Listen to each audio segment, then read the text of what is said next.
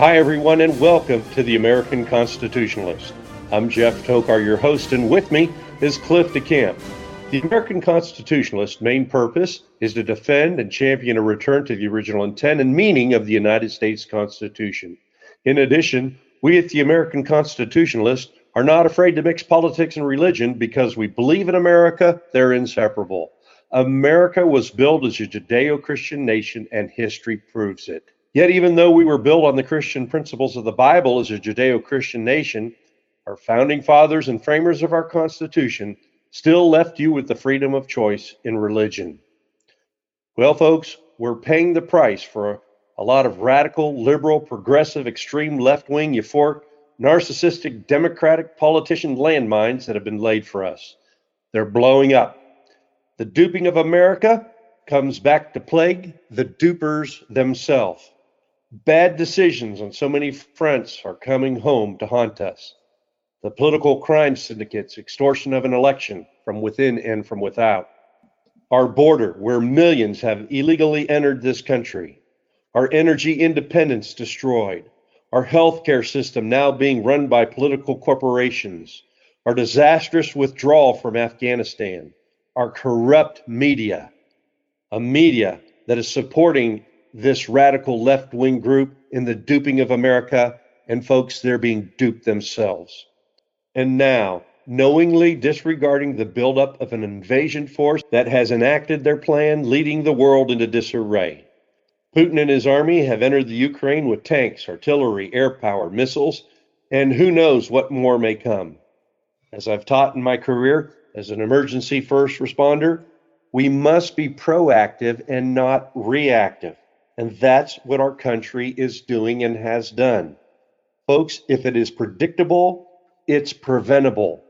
9/11 was a significant event that changed our world forever. Do you realize that in the past week, we are now in a significant event that will change the world forever? A new Cold War may have begun, and I hope we're not witnessing what our grandparents and our parents witnessed, the very beginning of another world war. World War III. I'm here to tell you, though, that Putin has lost. He could never turn back without disgrace and dishonor. If he's not acting out of insanity, he made a drastic mistake. He drove a force of 190,000 soldiers, that is roughly the population of Akron, Ohio, or Mobile, Alabama, into a country the size of the state of Texas. Do you realize how minute a force that is for that landmass? He believed the Ukrainians would cave. He believed his own Russian people would celebrate him on his quest to retake the old USSR. I think he totally miscalculated. He didn't expect President Zelensky or the Ukrainian people to give the resistance they have now given. He thought he could just waltz in, take over, set up a puppet government, and potentially further invade other former USSR lands. But in this invasion, he has destroyed cities and towns. Who will rebuild? Who will pay for the rebuilding? He has entrenched the hate for Russia and the Ukrainians, who will perpetually fight for their land and vengeance for all they've lost, including the loss of loved ones. Putin can never be trusted again. He's committed war crimes. He's broken treaties. Will he feel boxed in thereby using chemical agents and forbid even nukes? Will cyber attacks become rampant? Remember the colonial pipeline attack last May here in America on our shore? Will he strike our homeland here in America? EMPs or nukes? I hope not, but nobody can say for sure. As I mentioned last week, Ronald Reagan had it nailed. He was scoffed and ridiculed and not supported by Congress when he desired to build the Star Wars system to protect America. Donald Trump instituted Space Force. They knew where our true vulnerability is. My hope is that there is unknown systems in place to offer a shield to our nation should such strikes be attempted. Folks, we really need to ask ourselves this question. Will we be sending our sons and daughters, moms and dads, aunts and uncles, family and friends into battle on our continent or theirs? We cannot truly answer those questions with absolute resolve. We just don't know. The globe is large, but the world is small. Without a rational common sense collaboration to respect each nation's sovereignty, whether you choose to be communist or free, we'll all lose in the end. At this point in world history, we are so intertwined that without that mindset, we're headed for destruction. American complacency is coming to haunt us. The landmines of inflation, supply interruptions, trade imbalances, rising gas prices laid by the radical left-wing progressives are blowing up. Because of the events this past week, it'll never be the same. Putin is in a no-win situation, and the world is on its edge accordingly. Did you ever say something to your spouse or someone you love, family, or friend that you wished you'd never said? Even if forgiven, it can never be taken back. Putin cannot put the genie back in the bottle. Pandora's box has been opened. He has lost even if he thinks he has won.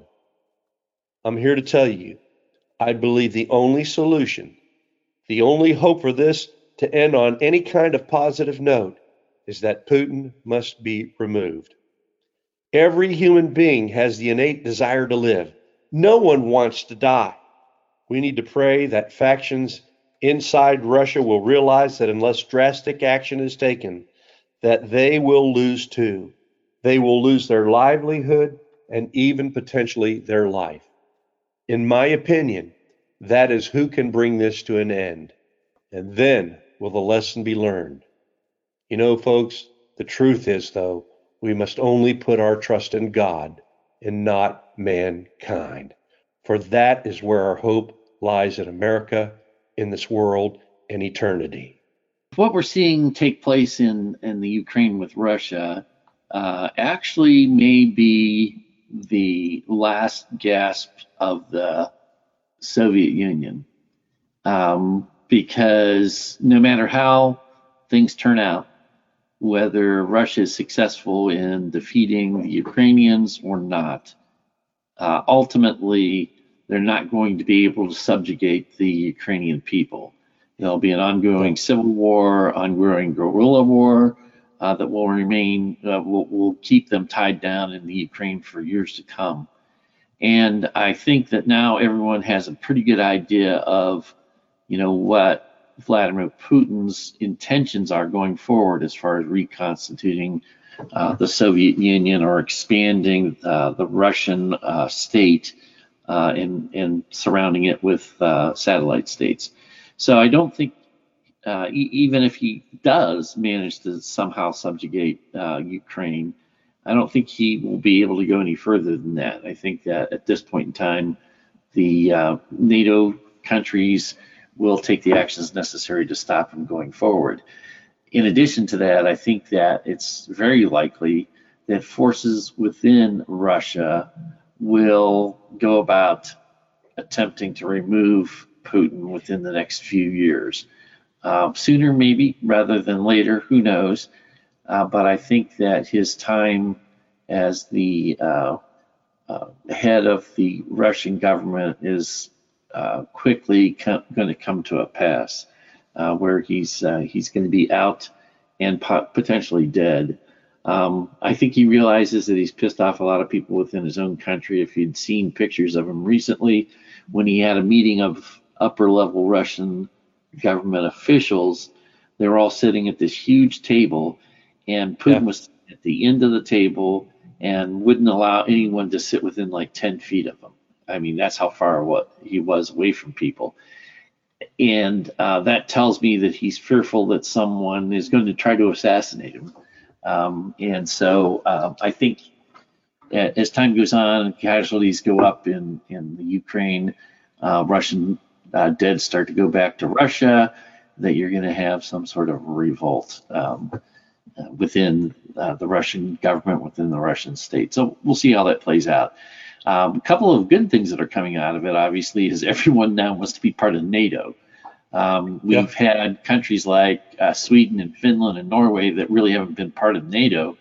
They've had some of the protections of NATO because just NATO's in that region, but they've never ever, had a situation where they felt that they should align themselves with NATO. I think going forward, you're going to see that they are going to want to be part of NATO. Sweden, I think, is formally already asked. Finland I think, is asked to be part of NATO as well. The last time the Russians tried to invade Finland didn't turn out very well for the Russians. However, I'm sure Finland would benefit from being part of NATO. And one of the other things that was kind of interesting that took place this week is the fact that Switzerland, who remained neutral throughout World War II, has come out and sided against the Russian invasion of the Ukraine and frozen Russian accounts there, et cetera. So it's kind of interesting that, Nazis couldn't motivate people the way that Putin has motivated people to be against him. So I think that's probably good news in a lot of cases. Yeah, and Cliff, you mentioned one thing too that I want people to realize. Don't believe the things you hear in the media and social media especially. Let me give you an example. The Ghost of Kiev, about a phantom pilot that's out there doing incredible feats of shooting down jets.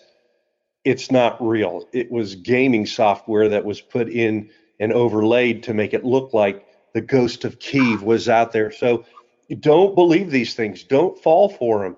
You have to use common sense. And another thing I want to mention too, Cliff, is what I've said before. The problem in this world today, in this country and everywhere else, what drives all of this is the love of money is the root of all evil. You could follow the money in many cases, whether it be energy, banking systems. You can uncover a multitude of evil if you follow the money. Remember, money is the toxic seduction that is mixed with power and control. And I've even thought this: Biden and his son, unfortunately, probably hope that Ukraine falls, thereby covering their sin of fraud and corruption. President Zelensky had the chance to expose them, but he didn't, laying the landmine that has now blown up on him. Had he revealed the truth about Biden, Biden would not be president, and these events probably would not have unfolded. Remember, your sins will find you out. And Cliff, you may have heard this. I've heard it a lot in my life growing up. Some people are propagating that, what I've heard in my life, that there are factions of financial dominance creating this undertow of turbulence. My father always said those with world financial dominance always used war to reset economies, talking about names like Rothschild, Rockefeller, Schwab, Kennedy, Soros, Freemasons, and more. People question, are they really in the shadows? I don't know, but I do know someone who does know for sure, and that's God. And I put my faith and trust in him and his plan. And in the end, they are the ones truly being duped by a force and power they cannot see. So, folks, don't be discouraged. Putin has lost. We need to pray and be concerned on what somebody who, if they're mentally unstable at this point, can do with what he has available to him. But we have to hope that there are people inside that country with common sense that should he try to do those things, they'll stop him. Yeah, so I agree with all of that. And one of the things I wanted to raise in this particular podcast was to talk just real briefly about a book that I have just finished reading, which is called The President and the Freedom Fighter, Abraham Lincoln, Frederick Douglass, and Their Battle to Save America's Soul, that Brian Kilmeade has written.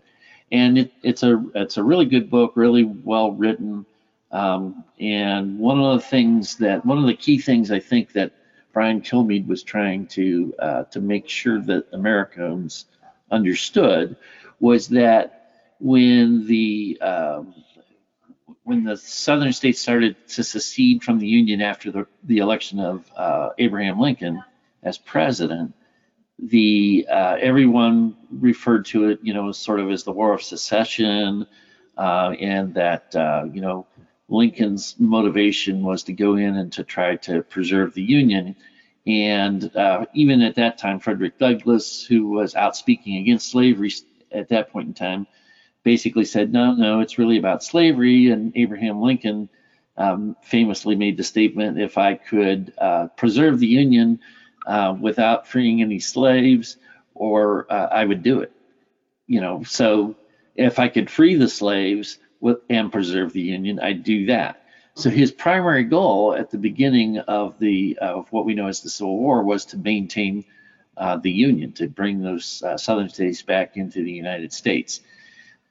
That was his goal as he stated it. Over the course of the war, with things that he had seen, his interactions, which were just a couple, not very many, with Frederick Douglass, but with some other people within the government that were abolitionists and wanted to do away with slavery, that they came to believe that the war was not really had morphed. I mean, Frederick Douglass always thought it was a war against slavery.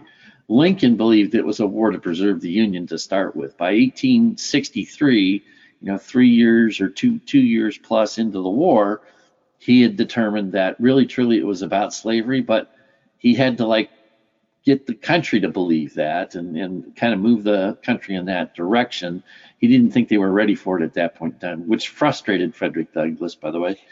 But by 1865, he was fully on board with, it's not only morally wrong, which he always believed, but that it's in the best interest of the country that these people are equals, and that we should do away with slavery, not just strictly in the southern states, but everywhere in the United States.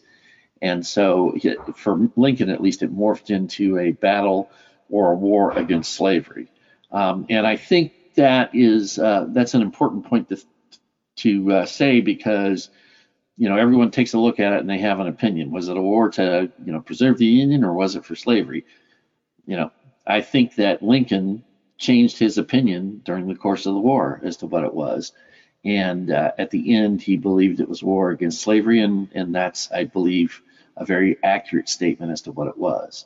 And I think it's interesting to see how they talk about it being the battle to save America's soul, because even Lincoln came to understand that there were freedoms that were guaranteed in the Declaration of Independence and the Constitution that had been unfulfilled until such time as the passage of the abolition of slavery in the United States.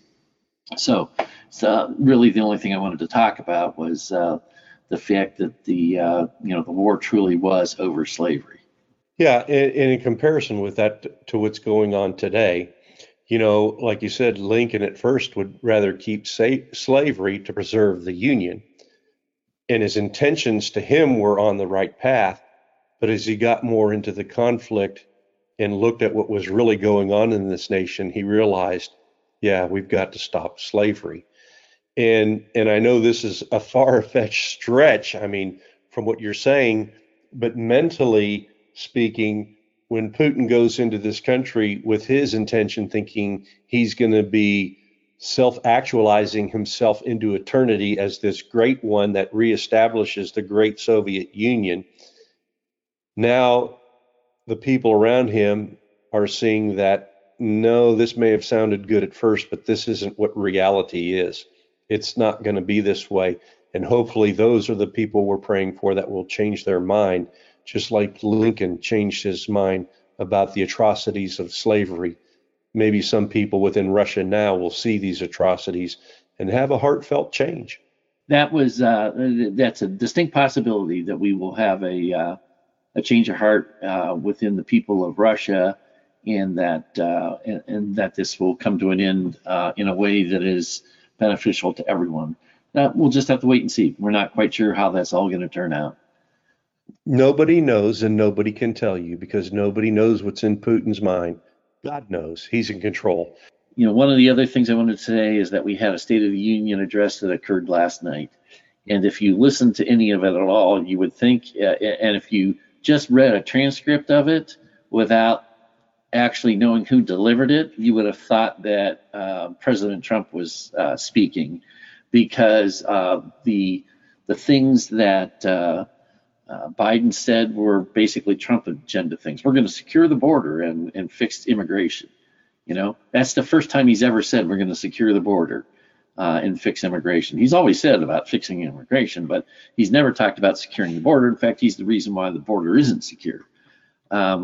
He said things like, we're not going to defund the police. We're going to fund the police.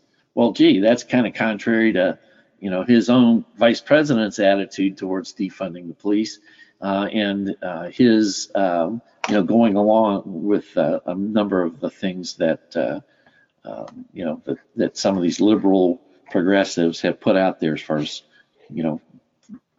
reducing the size of police forces, taking money away from them, et cetera, et cetera, et cetera. So it is kind of interesting to know that he's trying to make that shift, at least on a verbal way, and to talk about the things that Trump was for as a means of, attempting to increase his poll numbers, number one, and number two, to forestall some of the really bad stuff that's probably going to occur in the next election as far as his party's concerned. I think at this point in time, though, the American public is, smart enough to figure out what's going on and not going to believe any of the stuff that he says, because certainly his actions have spoken in a much different direction than his words did last night. Yeah, it was really hard to watch because of hypocrisy, and I just kind of grit my teeth through a lot of it. But the sad fact is that his party, including him, and the national media, when they tell you something, you probably can count on it being the opposite of what they're telling you. So that's why I say you need to approach things with common sense. You need to look at what's being said, what's being shown, and don't swallow it hook, line, and sinker. You need to meditate upon it, think about it, do research, wait a few days or maybe a month for things to air itself out. But most of the time, they're not really telling you the truth. And it's about those votes, because what does those votes do for them? Money, power, and control. And Cliff and I are preparing the American Resolution in a book form that will lay out the hard things that need to be done to turn this country around. And it's going to take some people with some real gusto to make things happen, like repealing the 17th Amendment, term limits, balancing the budget. There's some things that can really be done to turn this country around. And I'm an optimist. I know we talk about a lot of negative things, but I think there is hope. I place my salvation and my hope in Jesus Christ as my Lord and Savior. But I also know that He gave us this Judeo-Christian nation to be a blessing to the world. We are that city on a hill, that light for others to see. And folks, I think God will still bless America if we turn our heart back to Him. So that's why I say there's hope. Look at the American truck convoy. I'm thinking, has complacent America finally awakened from their woke? To see people standing on bridges and miles of trucks going by, tooting their horns. I saw one a video from Marshfield, Missouri yesterday, and it just emboldened my heart to the hope for America that people are waking up. But I stress this, most important of all, there is hope if we put our faith and trust in God. What should we do? What should Christians do? We need to pray for God's divine intervention. That's what we need to do. Pray that God will confound and discourage evil, even those troops that have invaded Ukraine. Pray that God will change their heart, change hearts of those in Russia. Pray that God will rise up individuals in Russia to be awakened to the destruction they're bringing to themselves and will take the needed action to stop it. Pray for citizens in the country of Ukraine. Pray for President Zelensky and his people. Pray that God will rise up leaders to return this great nation to the Judeo-Christian nation it was born to be. Get on your knees and pray to God. Pray for His will on earth as it is in heaven. We can't change God, but we can sure invite others to join in on His plan. Christians, follow His command. When He was questioned, He said, love your God with all your heart, with all your mind, with all your soul, with all your strength, for this is the first and great commandment, and the second is like it, to love your neighbor as yourself. Christians, you need to be salt and light. Christians, be fishers of men. America, will you pray? We need your help and support. Please share this podcast with as many Americans as you can. Subscribe to it. It's free. The only thing a subscription does is give you the weekly pings to when our podcast has been uploaded. We need to pray in America. Ronald Reagan said it so well. If we ever forget that we're one nation under God, then we will be a nation gone under. We need you to stand with us at the American Constitutionalist, spreading the word of truth as we strive to continue to be one nation under God, indivisible, with liberty, justice, and freedom for all. For Cliff DeCamp, this is Jeff Tokar, reminding you that we at the American Constitutionalist still support and believe in God, America, and freedom.